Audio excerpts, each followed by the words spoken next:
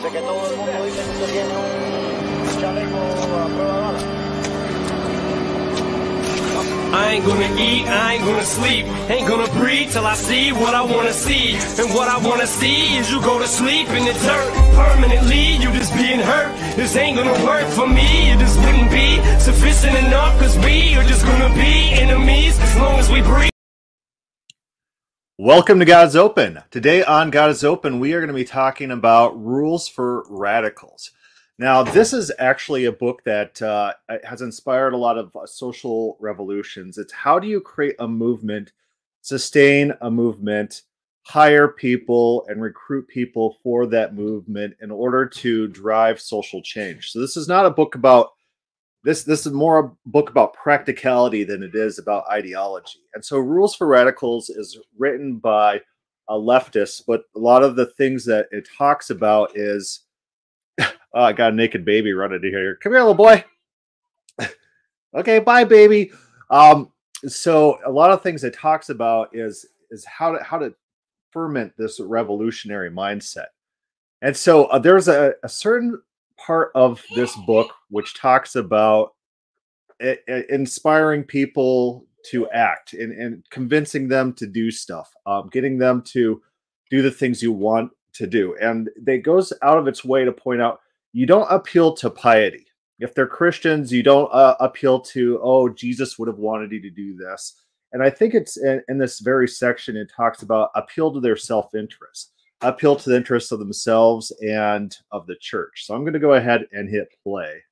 And I think I'm right on that spot. Rules for Radicals, the whole audiobook is available on YouTube.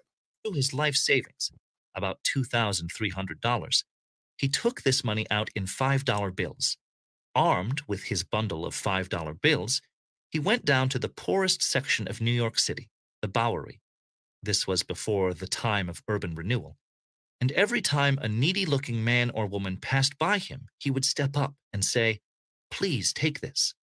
Now, the difference between this situation and mine around the Biltmore Hotel is that the panhandlers on the Bowery would not find an offer of money or of a bowl of soup outside their experience. At any rate, our friend attempting to live a Christian life and emulate St. Francis of Assisi found that he could do so for only 40 minutes before being arrested by a Christian police officer. So right here, it's talking about you have to approach people within their frame of mind, their frame of experience. And so he did the same experiment in a rich part of a neighborhood. If you go watch any Mark Dice videos where he's offering people a chocolate bar or a bar of silver, nobody takes the bar of silver. If it was me, I'd be like, I'll take that bar of silver. Thank you. It's like worth 40 to 60 bucks or something like that. And everyone's like, oh, I'll take the Hershey's bar instead, because they just don't know how to handle a situation which someone's just offering them a bar of silver. They don't even know what to do with the bar of silver. It's outside their frame of reference. So they're making bad choices because it's outside that experience. But this transitions pretty quickly into the convincing God episode within the Bible. And he actually uses the Bible. Driven to Bellevue Hospital by a Christian ambulance doctor and pronounced non compos mentis by a Christian psychiatrist. Christianity is beyond the experience of a Christian professing but not practicing population. In mass organization, you can't go outside of people's actual experience. I've been asked, for example, why I never talk to a Catholic priest or a Protestant minister or a rabbi in terms of the Judeo-Christian ethic or the Ten Commandments or the Sermon on the Mount. I never talk in those terms. Instead, I approach them on the basis of their own self-interest, the welfare of their church, even its physical property. Yeah, so this applies to real life as well. Don't appeal to somebody's moral instincts. You should do this because that's the right thing to do. You appeal to them based on something that will give them value. If you do this, then people will see you do this, and then they will associate you with this good thing. You'll create goodwill for yourself. Approach them by their own self-interest.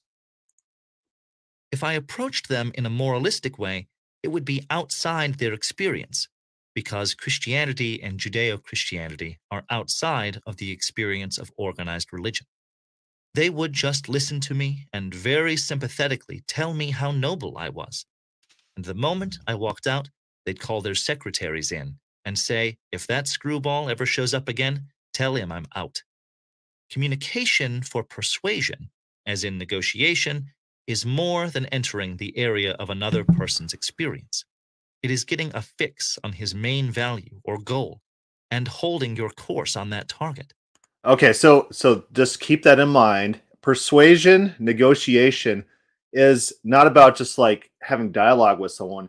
It's about probing that person to figure out their wants and desires and aligning what you want with their individual goals. This is incredibly critical. This is incredibly critical for the Bible and for God. So let's see what he says here. You don't communicate with anyone purely on the rational facts or ethics of an issue. The episode between Moses and God, when the Jews had begun to worship the golden calf, is revealing. And the Lord spoke to Moses, saying, Go, get thee down. Thy people, which thou hast brought out of the land of Egypt, hath sinned. They have quickly strayed from the way which thou didst show them, and they have made to themselves a molten calf, and have adored it, and sacrificing victims to it, have said, These are thy gods, O Israel, that have brought thee out of the land of Egypt. And again the Lord said to Moses, See that this people is stiff-necked. Let me alone, that my wrath may be kindled against them, and that I may destroy them, and I will make of thee a great nation. But Moses besought the Lord his God, saying, Why, O Lord, is thy indignation enkindled against thy people, whom thou hast brought out of the land of Egypt, with great power and with a mighty hand? Let not the Egyptians say, I beseech thee. He craftily brought them out that he might kill them in the mountains, and destroy them from the earth. Let thy anger cease, and be appeased upon the wickedness of thy people. Remember Abraham, Isaac, and Israel, thy servants, to whom thou sworest by thy own self, saying, I will multiply your seed as the stars of heaven. And this whole land that I have spoken of, I will give to your seed, and you shall possess it forever. And the Lord was appeased from doing the evil which he had spoken against his people. Exodus 32, 7 through 14. Douay Rhymes edition. Moses did not try to communicate with God in terms of mercy or justice when God was angry and wanted to destroy the Jews. He moved in on a top value and outmaneuvered God. It is only when the other party is concerned or... So here's a radical leftist, and he's just using normal terms for what he sees in this cross dialogue between God and Moses in Exodus 32. He says that Moses outmaneuvered God. So I do think that's interesting terminology that he uses. I think it is accurate. What is Moses doing? Exactly what we already discussed. You're appealing to someone's own internal value structure for the reason why they want to do something. You're appealing to something that they want. You're appealing to their self-needs in order to get them to change and realign. Moses understands that God has wants and desires, and Moses is trying to align God's desires with his desires through negotiation. That's what's happening here. Moses is trying to convince God to do what God wants in God's own self-interest. Or feels threatened that he will listen. In the arena of action, a threat or a crisis becomes almost a precondition to communication. A great organizer like Moses never loses his cool as a lesser man might have done when God said, Go, get thee down. Thy people, whom thou hast brought out of the land of Egypt, hath sinned. At that point, if Moses had dropped his cool in any way, one would have expected him to reply, Where do you get off with all that stuff about my people, whom I brought out of the land of Egypt? I was just taking a walk through the desert. And who started that bush burning? And who told me to get over to Egypt? And who told me to get those people out of slavery? And who pulled all the power plays and all the plagues? And who split the Red Sea? And who put a pillar of clouds up in the sky? And now, all of a sudden, they become my people? But Moses kept his cool. and he knew that the most important center of his attack would have to be on what he judged to be God's prime value. As Moses read it, it was that God wanted to be number one all through. So how many people read that passage, Exodus 32, and think, look at Moses's skilled negotiation? Well, people try not to think in that terms because those are presuppositions that we bring to the Bible, that this is not a negotiation, that this is all pretext. But that's not actually what's being written in the story. Moses is negotiating. He's using calm, cool, collected reasons, appealing to God's self-interest to get God to change his mind. That's exactly what's happening here. Moses is using persuasion techniques on God. And they're working. They're working. Through the Old Testament, one bumps into, "There shall be no other gods before me. Thou shalt not worship false gods. I am a jealous and vindictive God. Thou shalt not use the Lord's name in vain." And so it goes on and on, including the first part of the Ten Commandments. Knowing this, Moses took off on his attack. He began arguing and telling God to cool it. At this point, trying to figure out Moses' motivations, one would wonder whether it was because he was loyal to his own people or felt sorry for them, or whether he just didn't want the job of breeding a whole new people. Because, after all, he was pushing 120, and that's asking a lot. At any rate, he began to negotiate. Did you catch that? Did you catch that? We don't know Moses's motivations. We're not let into his motivations. I'd like to think that it's his own fidelity and loyalty to his own people that spurred this whole interaction. But maybe, as this guy points out, that this 120-year-old doesn't want to have a bunch of kids and be responsible for recreating all of Israelite society. So it might actually be self-interest. I don't read it like that, but that is a possibility we need to consider. So that is pretty funny. It's insightful stuff from a person who, I don't know if they're Christian, but they're reading the Bible and taking the text as what the text says. Saying, "Look, God, you're God. You are holding all the cards. Whatever you want to do, you can do, and nobody can stop you. But you know, God, you can't just scratch that deal you've got with these people. You remember the covenant in which you promised them not only to take them out of slavery, but that they would practically inherit the earth.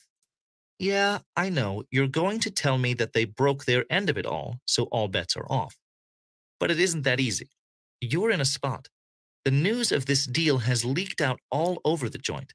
The Egyptians, Philistines, Canaanites, everybody knows about it. But, as I said before, you're God. Go ahead and knock them off. What do you care if people are going to say, "There goes God. You can't believe anything he tells you. You can't make a deal with him. His word isn't even worth the stone it's written on." Yeah, so one of the tiers of his argument was, God, if you do this, you're going to look like a death cult god. All these people, they're going to see you and then associate you with just murdering your own people. And this is what is referenced later in the Bible. In Ezekiel, I believe, is the reference where he says that I did it for my own name's sake, so my name would not be profaned among the Gentiles. So Moses appeals to God's self-interest. God changes his mind, and what's the explicit reason? Later, we get explicitly, he did it for his own name's sake, so that his name is not profaned. Moses appealed to God's self-interest. God acted in his self-interest based on the interaction with Moses, based on his negotiating skills, based on his positioning and manipulation of God.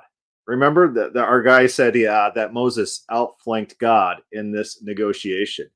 He maneuvered, a skilled negotiator. But, after all, you're God, and I suppose you can handle it. And the Lord was appeased from doing the evil which he had spoken against his people. Another maxim in effective communication is that people have to make their own decisions. It isn't just that Moses couldn't tell God what God should do. No organizer can tell a community either what to do. Much of the time, though, the organizer will have a pretty good idea of what the community should be doing, and he will want to suggest, maneuver, and persuade the community toward that action. He will not ever seem to tell the community what to do, Instead, he will use loaded questions. I was talking to one of my friends the other day, and he is in an interesting life situation in which he has one biological kid. His wife has a biological kid um, that was through artificial insemination of someone else, and so it's a weird situation. And he's like, I kind of regret not having more kids. We've talked about adoption. I said, talk to your wife, go adopt a kid. There's no buyer's remorse. People don't like regret having kids. So go work that out, get that adoption done. He's like, I kind of want a boy though. And so if I talk to my wife about adoption, she might want a girl. I was like, if you're going to convince this woman to adopt a boy, you have to make sure that it's her idea. And so you can't just come out and just say, here are the reasons we should have a boy. It should be like probing questions. You need to get her to come to the conclusion that she wants a boy, and not have it like forced on her. Because if someone's decisions are couched in terms of it's their idea, they're more likely to go along with it. People don't respond well to just forceful suggestions. Oh, we should do this. Even if it's the right thing to do, they'll push against that. And so a skilled negotiator makes sure that the person coming to the idea, it's your idea that you're throwing out there, but the person's manipulated into supporting your idea without knowing that the idea is originally stemming from yourself. And so that's what he's saying is going on here in Exodus 32. Moses is negotiating God into the position that Moses wants. Questions. For example, in a meeting on tactics where the organizer is convinced that tactic Z is the thing to do, organizer, what do you think we should do now? Community leader number 1, I think we should do tactic X. Organizer, what do you think, leader number 2? Leader number 2, yeah, that sounds pretty good to me. Organizer. So David writes that God desires mercy rather than sacrifice. Yeah, so that's part of God's latent values. And one of the things that our friend here, our author, it's like a Russian name, like Alinsky, Saul Alinsky, he writes about is you don't appeal to someone's value set necessarily. Sometimes you do get appeals to God's value set, like in the negotiation between Abraham and God for Sodom, but you don't get an appeal to God's value set here explicitly as much as you do in Genesis. But there's an appeal to God's own self values, something that will benefit God. So that's how Moses is structuring this particular negotiation, which is really interesting. That there are different approaches, and different approaches work when it comes to God. God has value sets that you can appeal to, and God cares about those things. What about you, number 3? Leader number 3. Well, I don't know. It sounds good, but something worries me. What do you think, organizer? Organizer. The important thing is what you guys think. Christopher's asking, do you think Alinsky read Lord of the Word first or Propaganda by Fritz Bernays first? Either way, I don't know. You have to tell me. What's the something that worries you? Leader number 3. I don't know. It's something. Organizer. I got a hunch that I don't know, but I remember yesterday you and number 1 talking and explaining to me something about somebody who once tried something like Tactic X, and it left him wide open because of this and that, so it didn't work, or something. Remember telling me about that, number 1? Leader number 1, who has been listening and now knows Tactic X won't work. Sure, I remember. Yeah, well, we all know X won't work. Organizer. Yeah, we also know that unless we put out all the things that won't work, we'll never get to the one that will. Right? Leader number 1, fervently. Absolutely.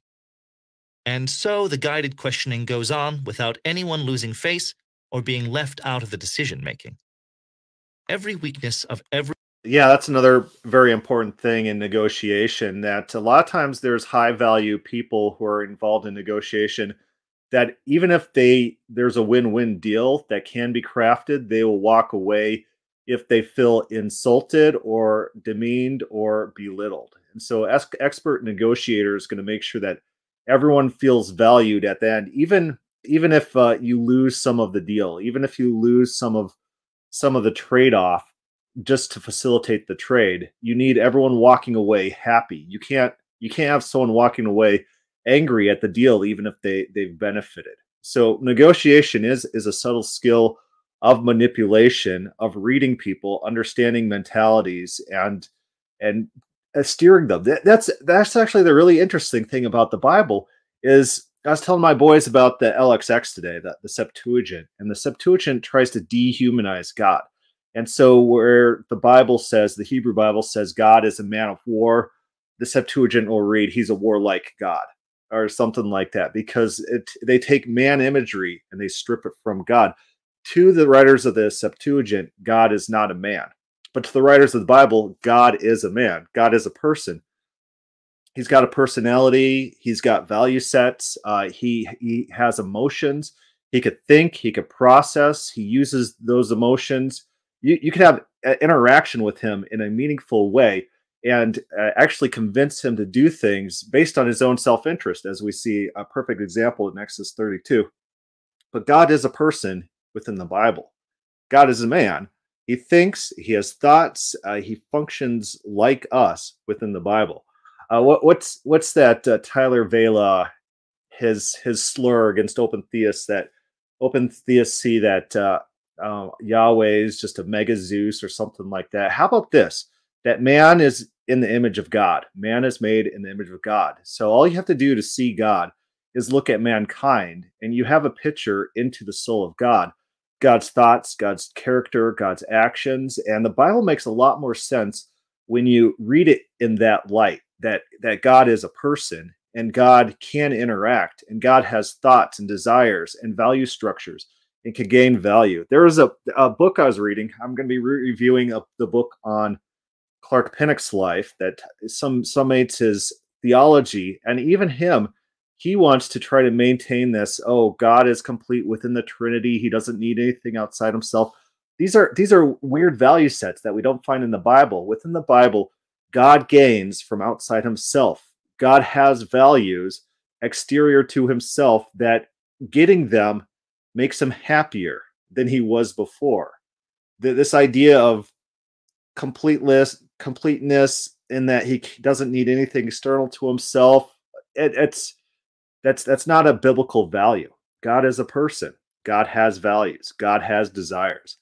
Hebraic mega Zeus, Christopher Greer writes. Yeah, in the Hebrew religion, he is a cult, a warlord cult god of the Israelites. This is a war cult god. That's who we see Yahweh as in the Bible. And so there's an absurd notion going around that we need to reread this Hebraic war chieftain god as some sort of Neoplatonic singularity. It doesn't make any sense. All right, we're going to hit play. I don't know if he goes back to the Bible at all, but we'll just kind of hear this point out. Every proposed tactic is probed by questions. Eventually, someone suggests tactic Z, and again, through questions, its positive features emerge. Yeah, Roddy, he reinforces the point that we're making. He says he used to work in management. I always found it's useful to convince people to do what I wanted them to do, but leave them feeling like it was their idea in the first place. Oh, what did I do the other day? I had some people that were working for me, and then I would give all the suggestions. I'd tell the entire team what to do and how to do it. And then when I had to summarize the whole thing for the entire group or whatever, I gave them all the credit. I was like, oh, my team innovated this and they decided this. And I gave them all the credit. I didn't take any for myself. And they were left feeling like superstars, even though I did all the innovating. I told them exactly how to do it. I just gave them all the credit and they loved it. They loved it. And it is decided on.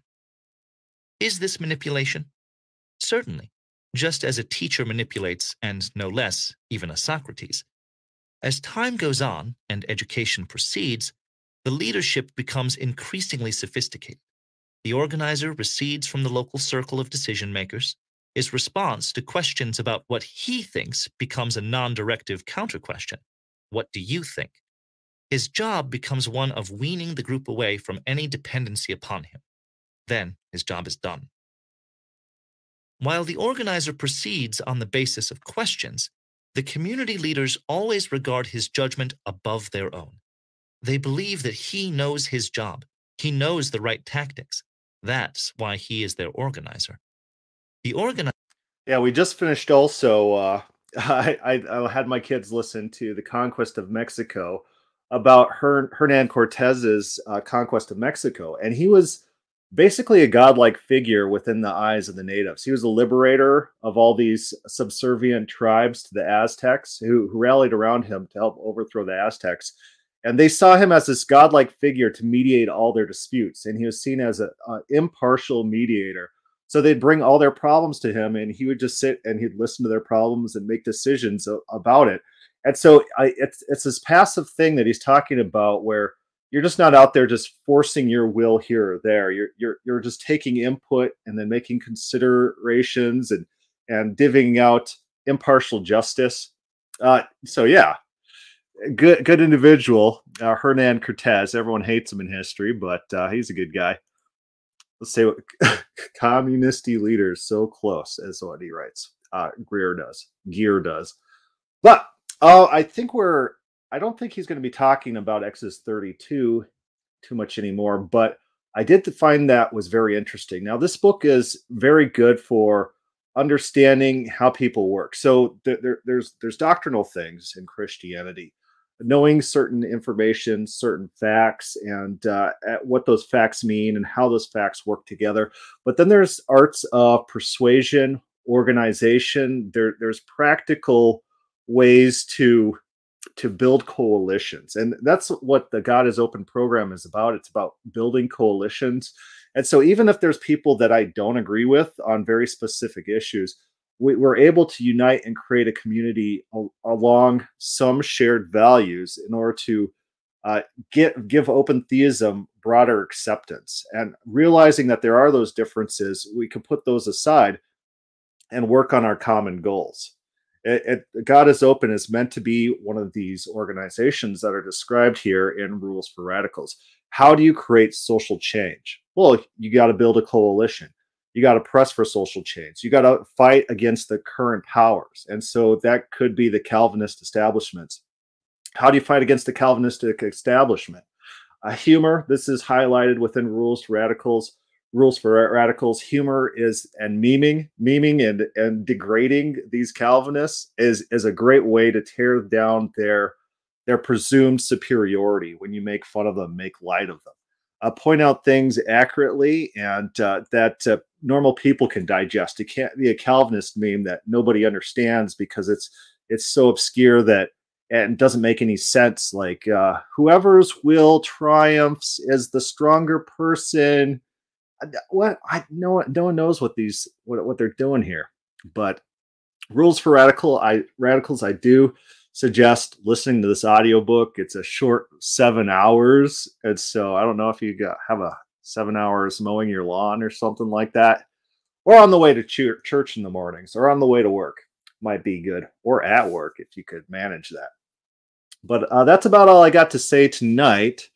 I just thought this was a very interesting passage, especially how clearly he reads what's going on and how much credit that he does give Moses in the negotiation. And this is coming from an individual who is a skilled negotiator, who understands human psychology, what's going on, the deeper interplay within the story itself. I was showing my kids, the same time I was talking to them about the Septuagint, I was showing them a Christine Hayes Yale Lecture University about the Bible. And she said the stories within the Bible are real stories. This is not sugar-coated. They're not writing hagiographies about all these people within the Bible that, oh, they're so perfect and they never did anything wrong. These are about real people with real character motivations, and that's what gives beauty and depth to the text. Moses is being real here. It's not a fake thing where they're just all play acting. Oh, I know God has everything known beforehand, and there's nothing I could really do to convince him. And it's not what's going on here. This is deep internal character conflict that we're reading in the Bible. These are real stories about real people, and they're not caricatures of people.